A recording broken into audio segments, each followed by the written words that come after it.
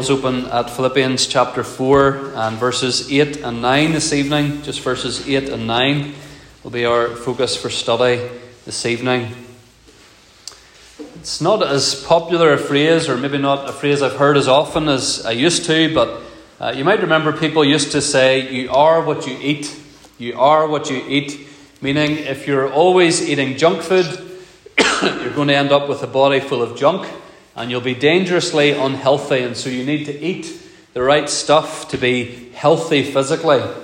And today there is a booming industry and a great deal of attention devoted to diet and healthy eating and healthy living. And there's a lot of truth in that statement. You are what you eat.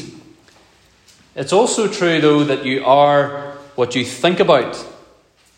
I need to be careful, especially in the culture we're now living in. I'm not saying you are whatever you think you are. That's a whole different matter that we'll not get too far into tonight. But what I mean is that the things that we choose to think about, the ideas and the opinions that we are most influenced by, will shape and mould the people we become, the attitudes that we have, the things that we do. That's why Paul writes here in Philippians 4 verse 8, "Finally, brothers, whatever is true, whatever is honourable, whatever is just, whatever is pure, whatever is lovely, whatever is commendable, if there is any excellence, if there is anything worthy of praise," notice, think about these things. Think about them. And the word there for think means turn it over in your mind. Chew on it. Meditate on it. We saw last week how Paul emphasised the importance of coming to God in prayer when we're anxious.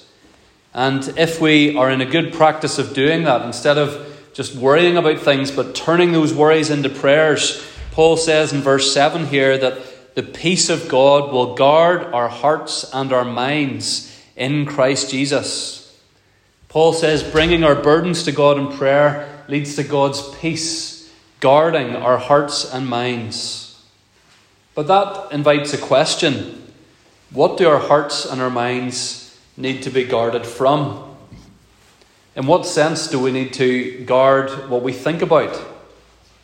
Well, that brings us to our first thought for this evening, or our first main point, and that is the need for godly thinking. The need for godly thinking. In writing verses 7 to 9 here in Philippians 4, Paul seems to have another part of God's word in mind. Particularly, it seems he may be thinking about Proverbs 4, verse 23.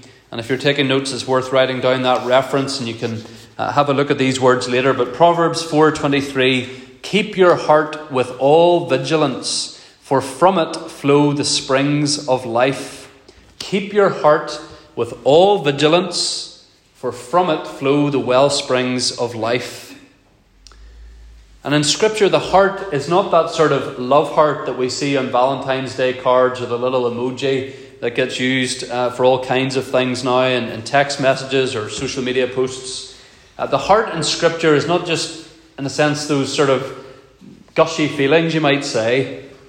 The heart is the inner person, and it includes our thoughts, the moral decisions, the centre of who we are, and it must be guarded. Proverbs says that. Paul says that. We must be careful about what we allow ourselves to think about, what we allow our hearts to yearn for. And of course, this is hugely challenging because we are thinking about something virtually every second of the waking day. And in ways that we probably don't even realise, the words that we hear, the actions or behaviour that we see in the world, it has an impact upon how we think and how we then act. We all know that this is true of children. We all know the saying that children's minds are like sponges, boys and girls. Even the very youngest boys and girls in our church, you have phenomenal brain power, every single one of you. You have great capacity to take things in and remember them and think about them and understand them. And that's a challenge for parents, because we need to be so mindful of the influences and the things that our children see and hear and will then think about and take into their minds and hearts. And that's why the whole argument that we should allow children to decide if they, for some reason, think they need to change gender is totally nonsensical. Our children are living in a more highly sexualized culture than any in recent history. A culture that is so much more brazen in matters of sexuality. And so, of course, little children are going to see and hear things that make them think a certain way and think wrongly and foolishly a certain way a lot of the time. And so when a few years ago the Tavistock Clinic, which has since been investigated and I think is due to close, but when it was reported by the Tavistock Clinic several years ago, a massive increase in the number of children claiming to have been born, quote, in the wrong body, that was simply because our culture is subtly, and sometimes not so subtly, but persistently getting them to think wrongly and misguidedly about gender and identity. Our children are being brought up in a culture that says if you feel something, you are that thing, or you should just have that thing, or you should desire that thing, and you shouldn't question it, and neither should anyone else, and you should follow through on what you feel. And even for adults, for older children, or for grown men and women, this remains the case. That we are susceptible to the thinking of the world, to the influences of the world. The movies we watch, the song lyrics we listen to, the chatter on the radio or on our screens, all of it influences how we think, more perhaps than we often realise. There's a generation of people who treat Sunday as a day for back-to-back TV because of the influence of Sky Sports over the past 30 years or so.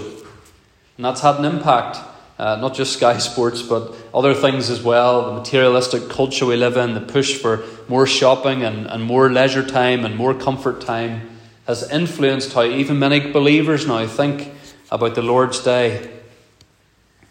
It's a generation of young men in the UK and Ireland who, for whom suicide rates are sky high compared to previous generations. And there have been all kinds of influences in society that have gripped the hearts of young men and increasingly young women as well, and poisoned their minds.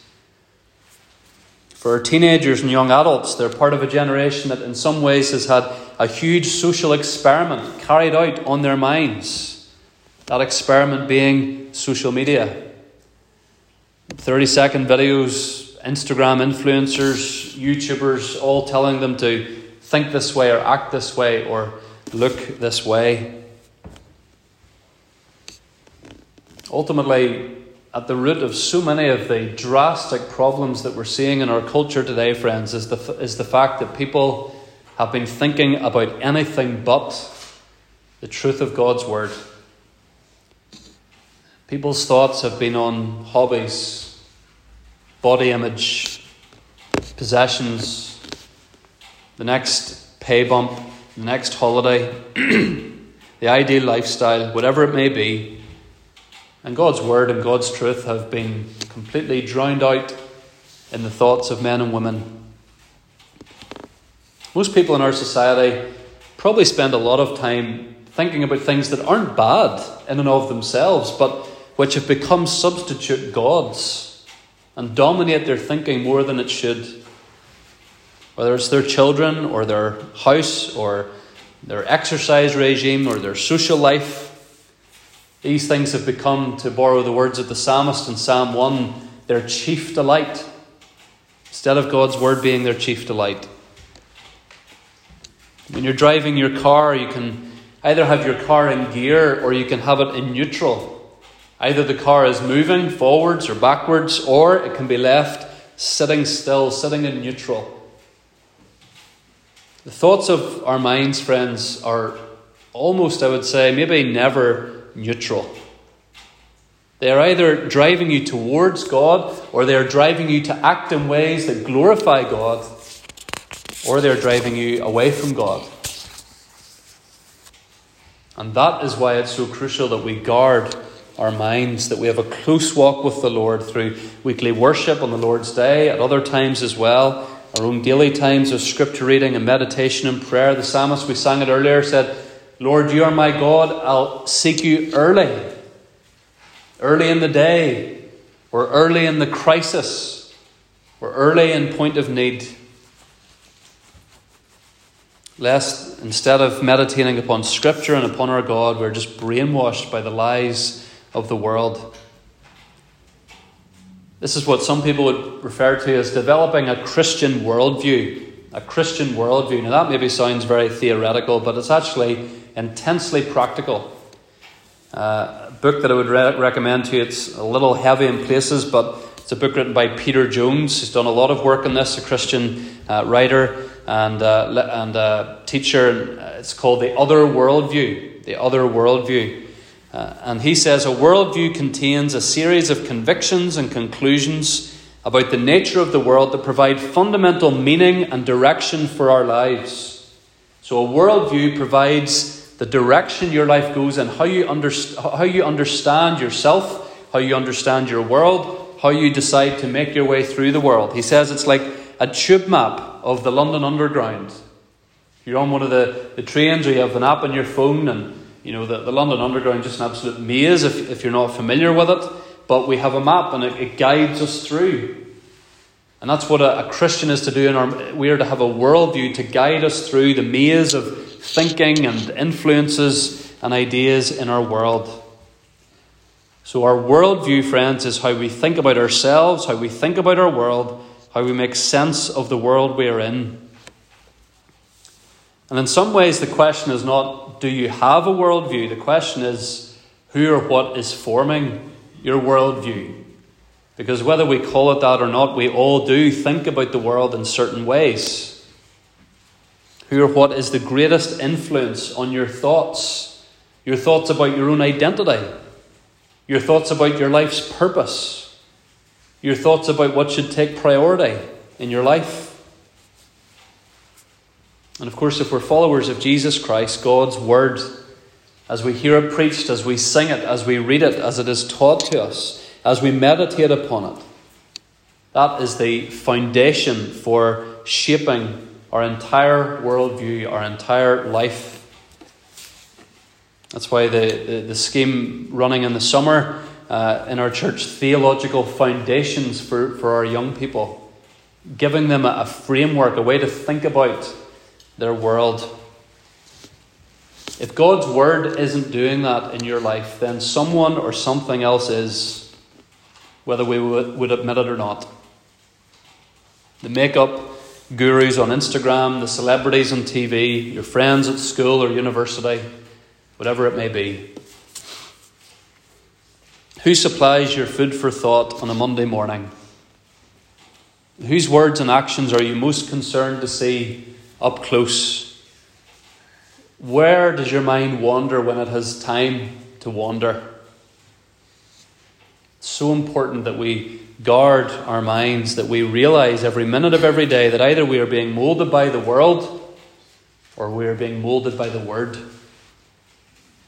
So the need for godly thinking. Secondly, and we'll take more time on this, the practice of godly thinking.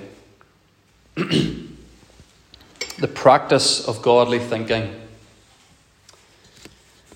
My fear is that many Christians are not thinkers.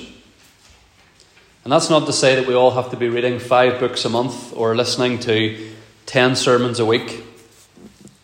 But if you were to ask the average Christian today why they worship the way they do, for example, setting aside our convictions about exclusive psalm singing and not using instruments, setting that aside, I'm not sure the average Christian would know where to start if someone asked them, why do you do these particular things in worship and maybe don't do other things?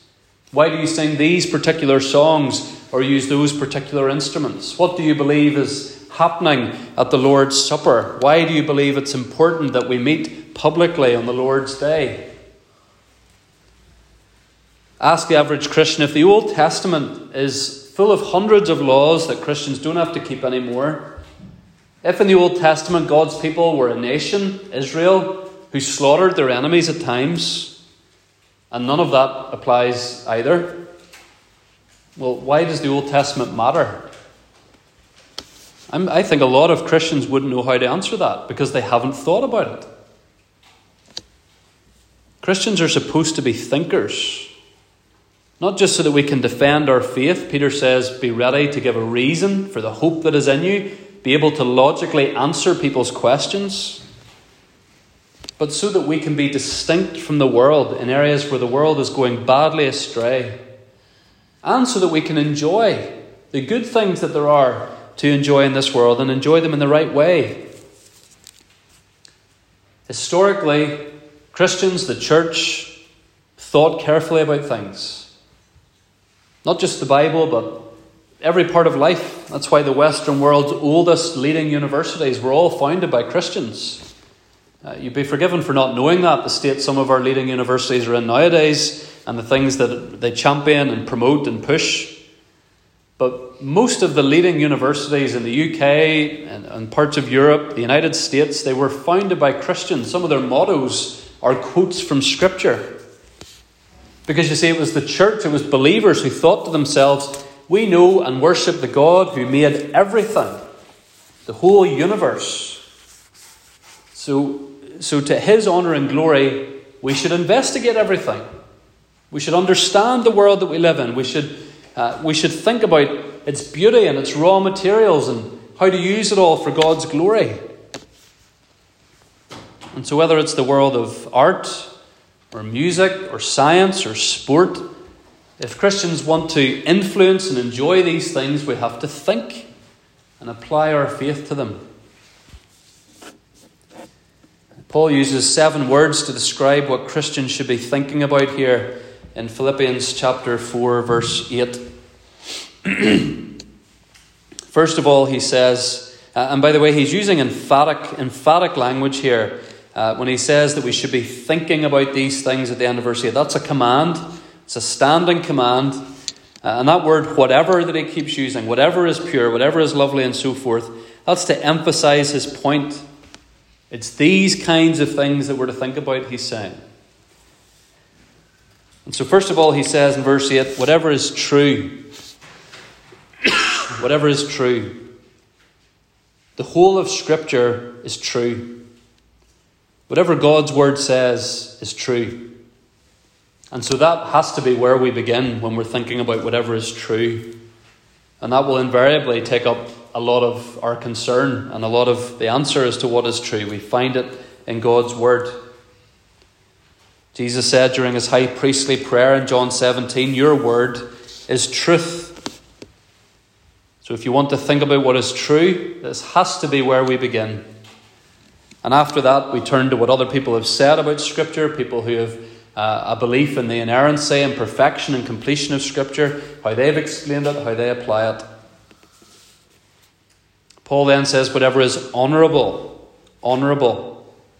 And the idea here is something worthy of respect. There's nothing shady or deceitful or selfish about it. Does that not immediately rule out vast swathes of what is on the TV, what is online, what is sung about in songs, what's in our social media feeds? It's not honourable. It's not worth our thought or our interest. He says whatever is just, could also be translated righteous. And the idea of judgment comes in here. God the Son, of course, is one day going to judge all peoples and all of our actions. And so if you can truly think to yourself, you would imagine the Lord Jesus Christ would approve of someone or something. And it's righteous, it's worthy of thought and interest. Whatever is pure, Paul says, whatever is pure. And that rules out quite a few TV channels as well. So much of what is celebrated and permitted in our culture is totally impure. It's wicked, it's disgusting.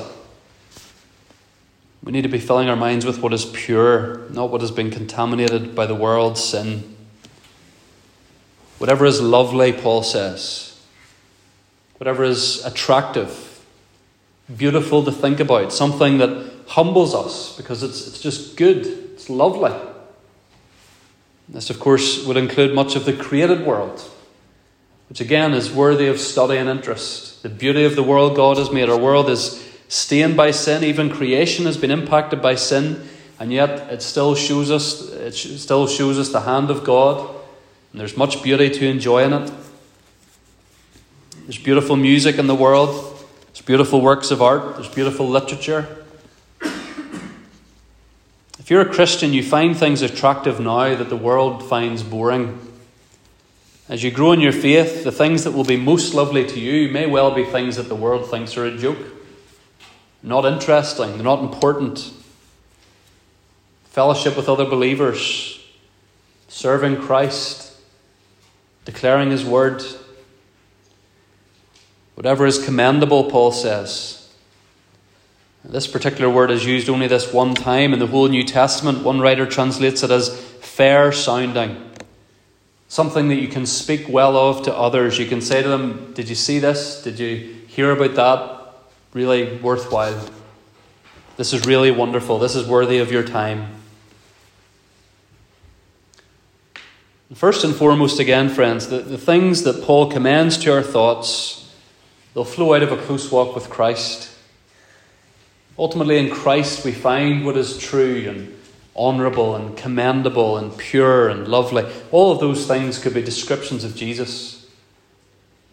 And in God's word and in reading about what God has done and promised to do, you will find pure, honourable, lovely things to think about.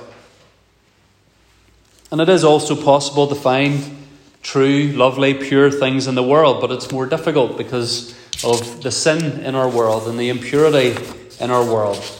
But there are good things in the world as well. One writer says, God is the creator and giver of all good gifts, so we shouldn't be surprised to find many praiseworthy qualities in our world. But we must sift things through the grid of Scripture. Some of you know what it is to sift things, or to put food through a sieve. Some of us who prefer pure orange juice rather than the juicy bits orange juice, we might have to get the sieve out and get the juicy bits left in the sieve so we can enjoy pure orange juice and enjoy what's left. And we need to sift the things that we see in our world. There's much to enjoy, many good things, hobbies, work. There are pure and commendable and lovely things in the world of farming or teaching or parenting. There are enjoyable hobbies to sink our teeth into.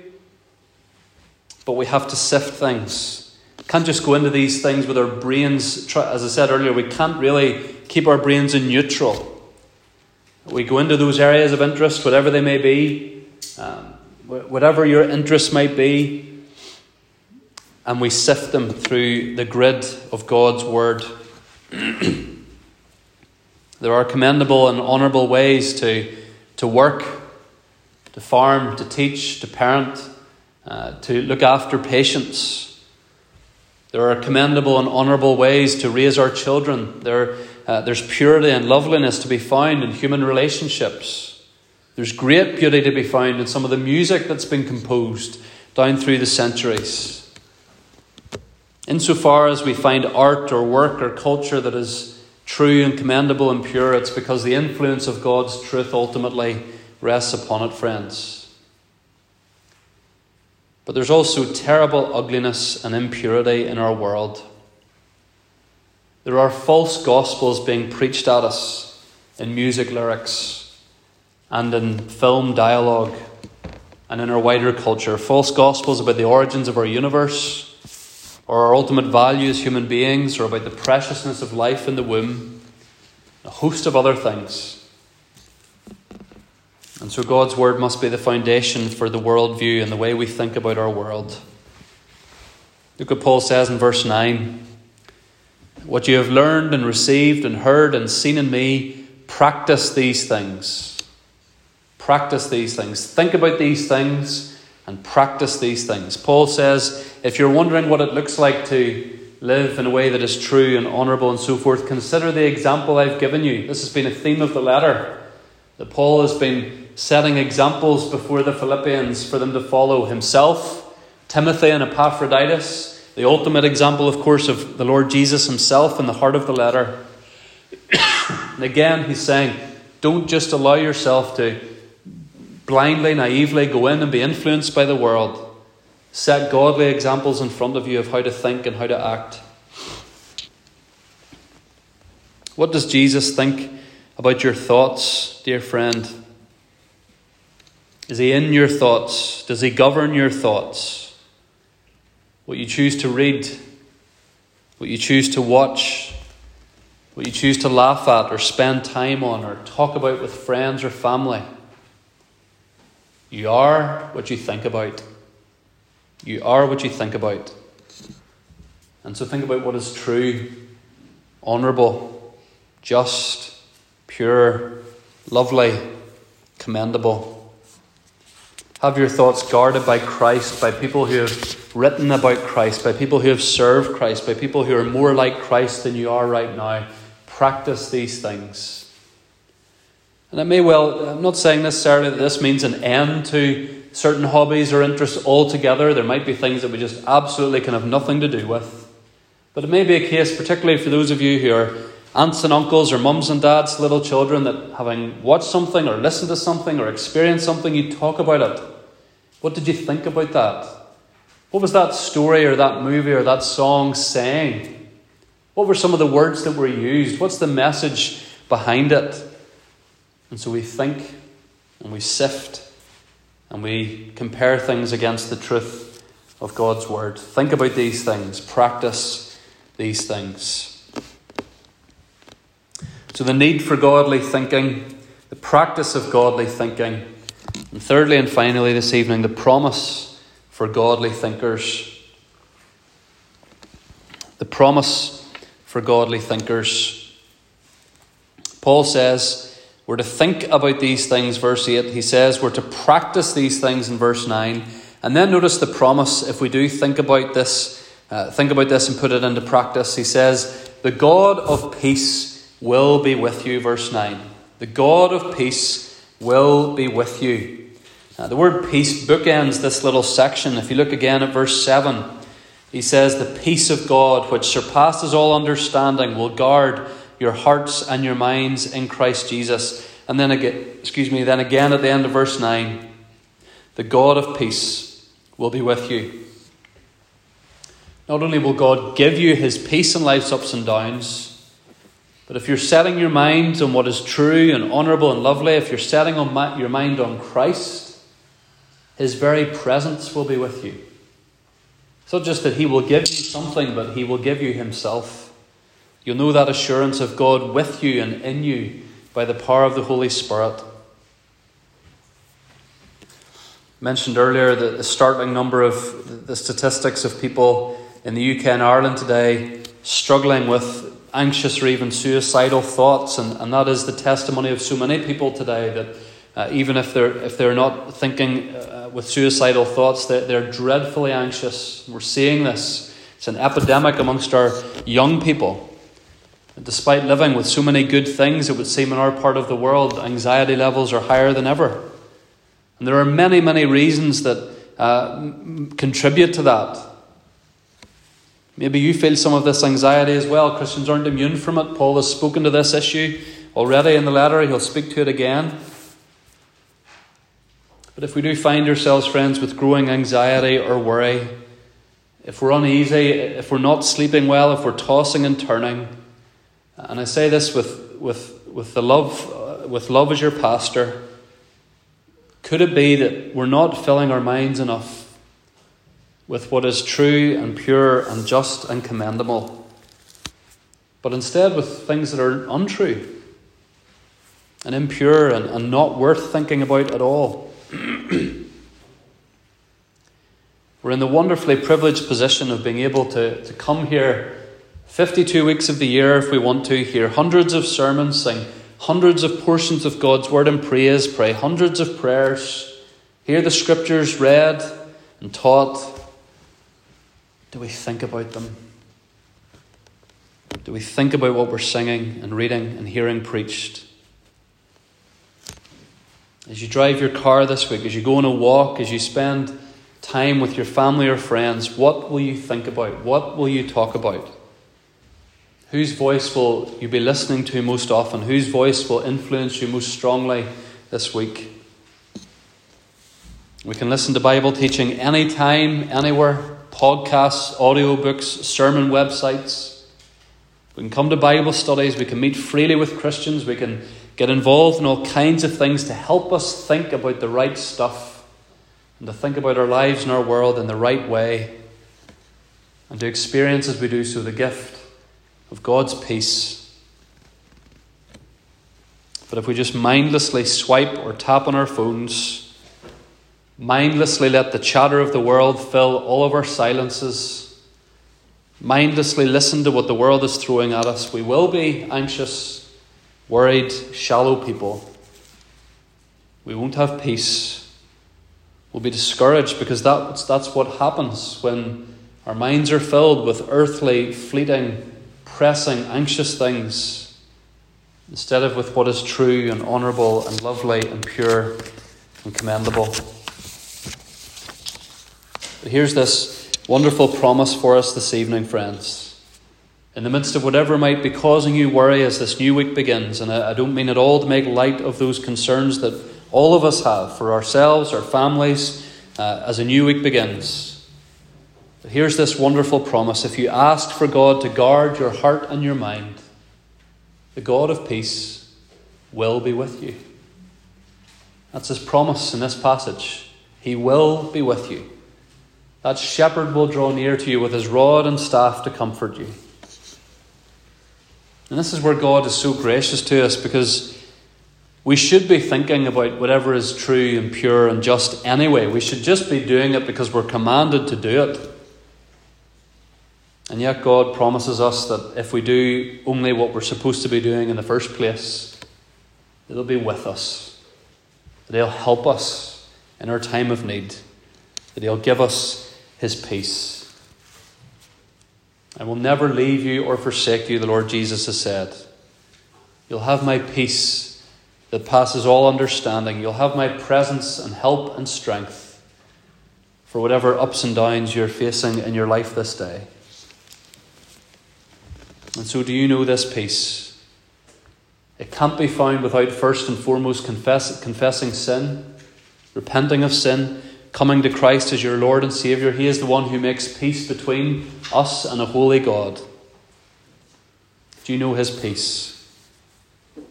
Or are you restless because you've been looking for peace in all the wrong places, thinking about things that aren't even true and which leave you anxious? Come to Christ. Know his peace. Get your mind off the transitory, fleeting, silly stuff of our world and fix your mind on the Lamb of God who takes away the sin of the world and who reigns today on heaven's throne. In a world that promises us so much and yet gives us so little, may we think about whatever is true and honourable and just and pure and lovely and commendable. May we fill our minds day and daily with thoughts of Christ, our lovely, wonderful, honourable Saviour. May we think about him as we do our work and raise our children and share the Scriptures. May we guard our minds against the lies of the world. And in doing so, we will know God's peace. Amen.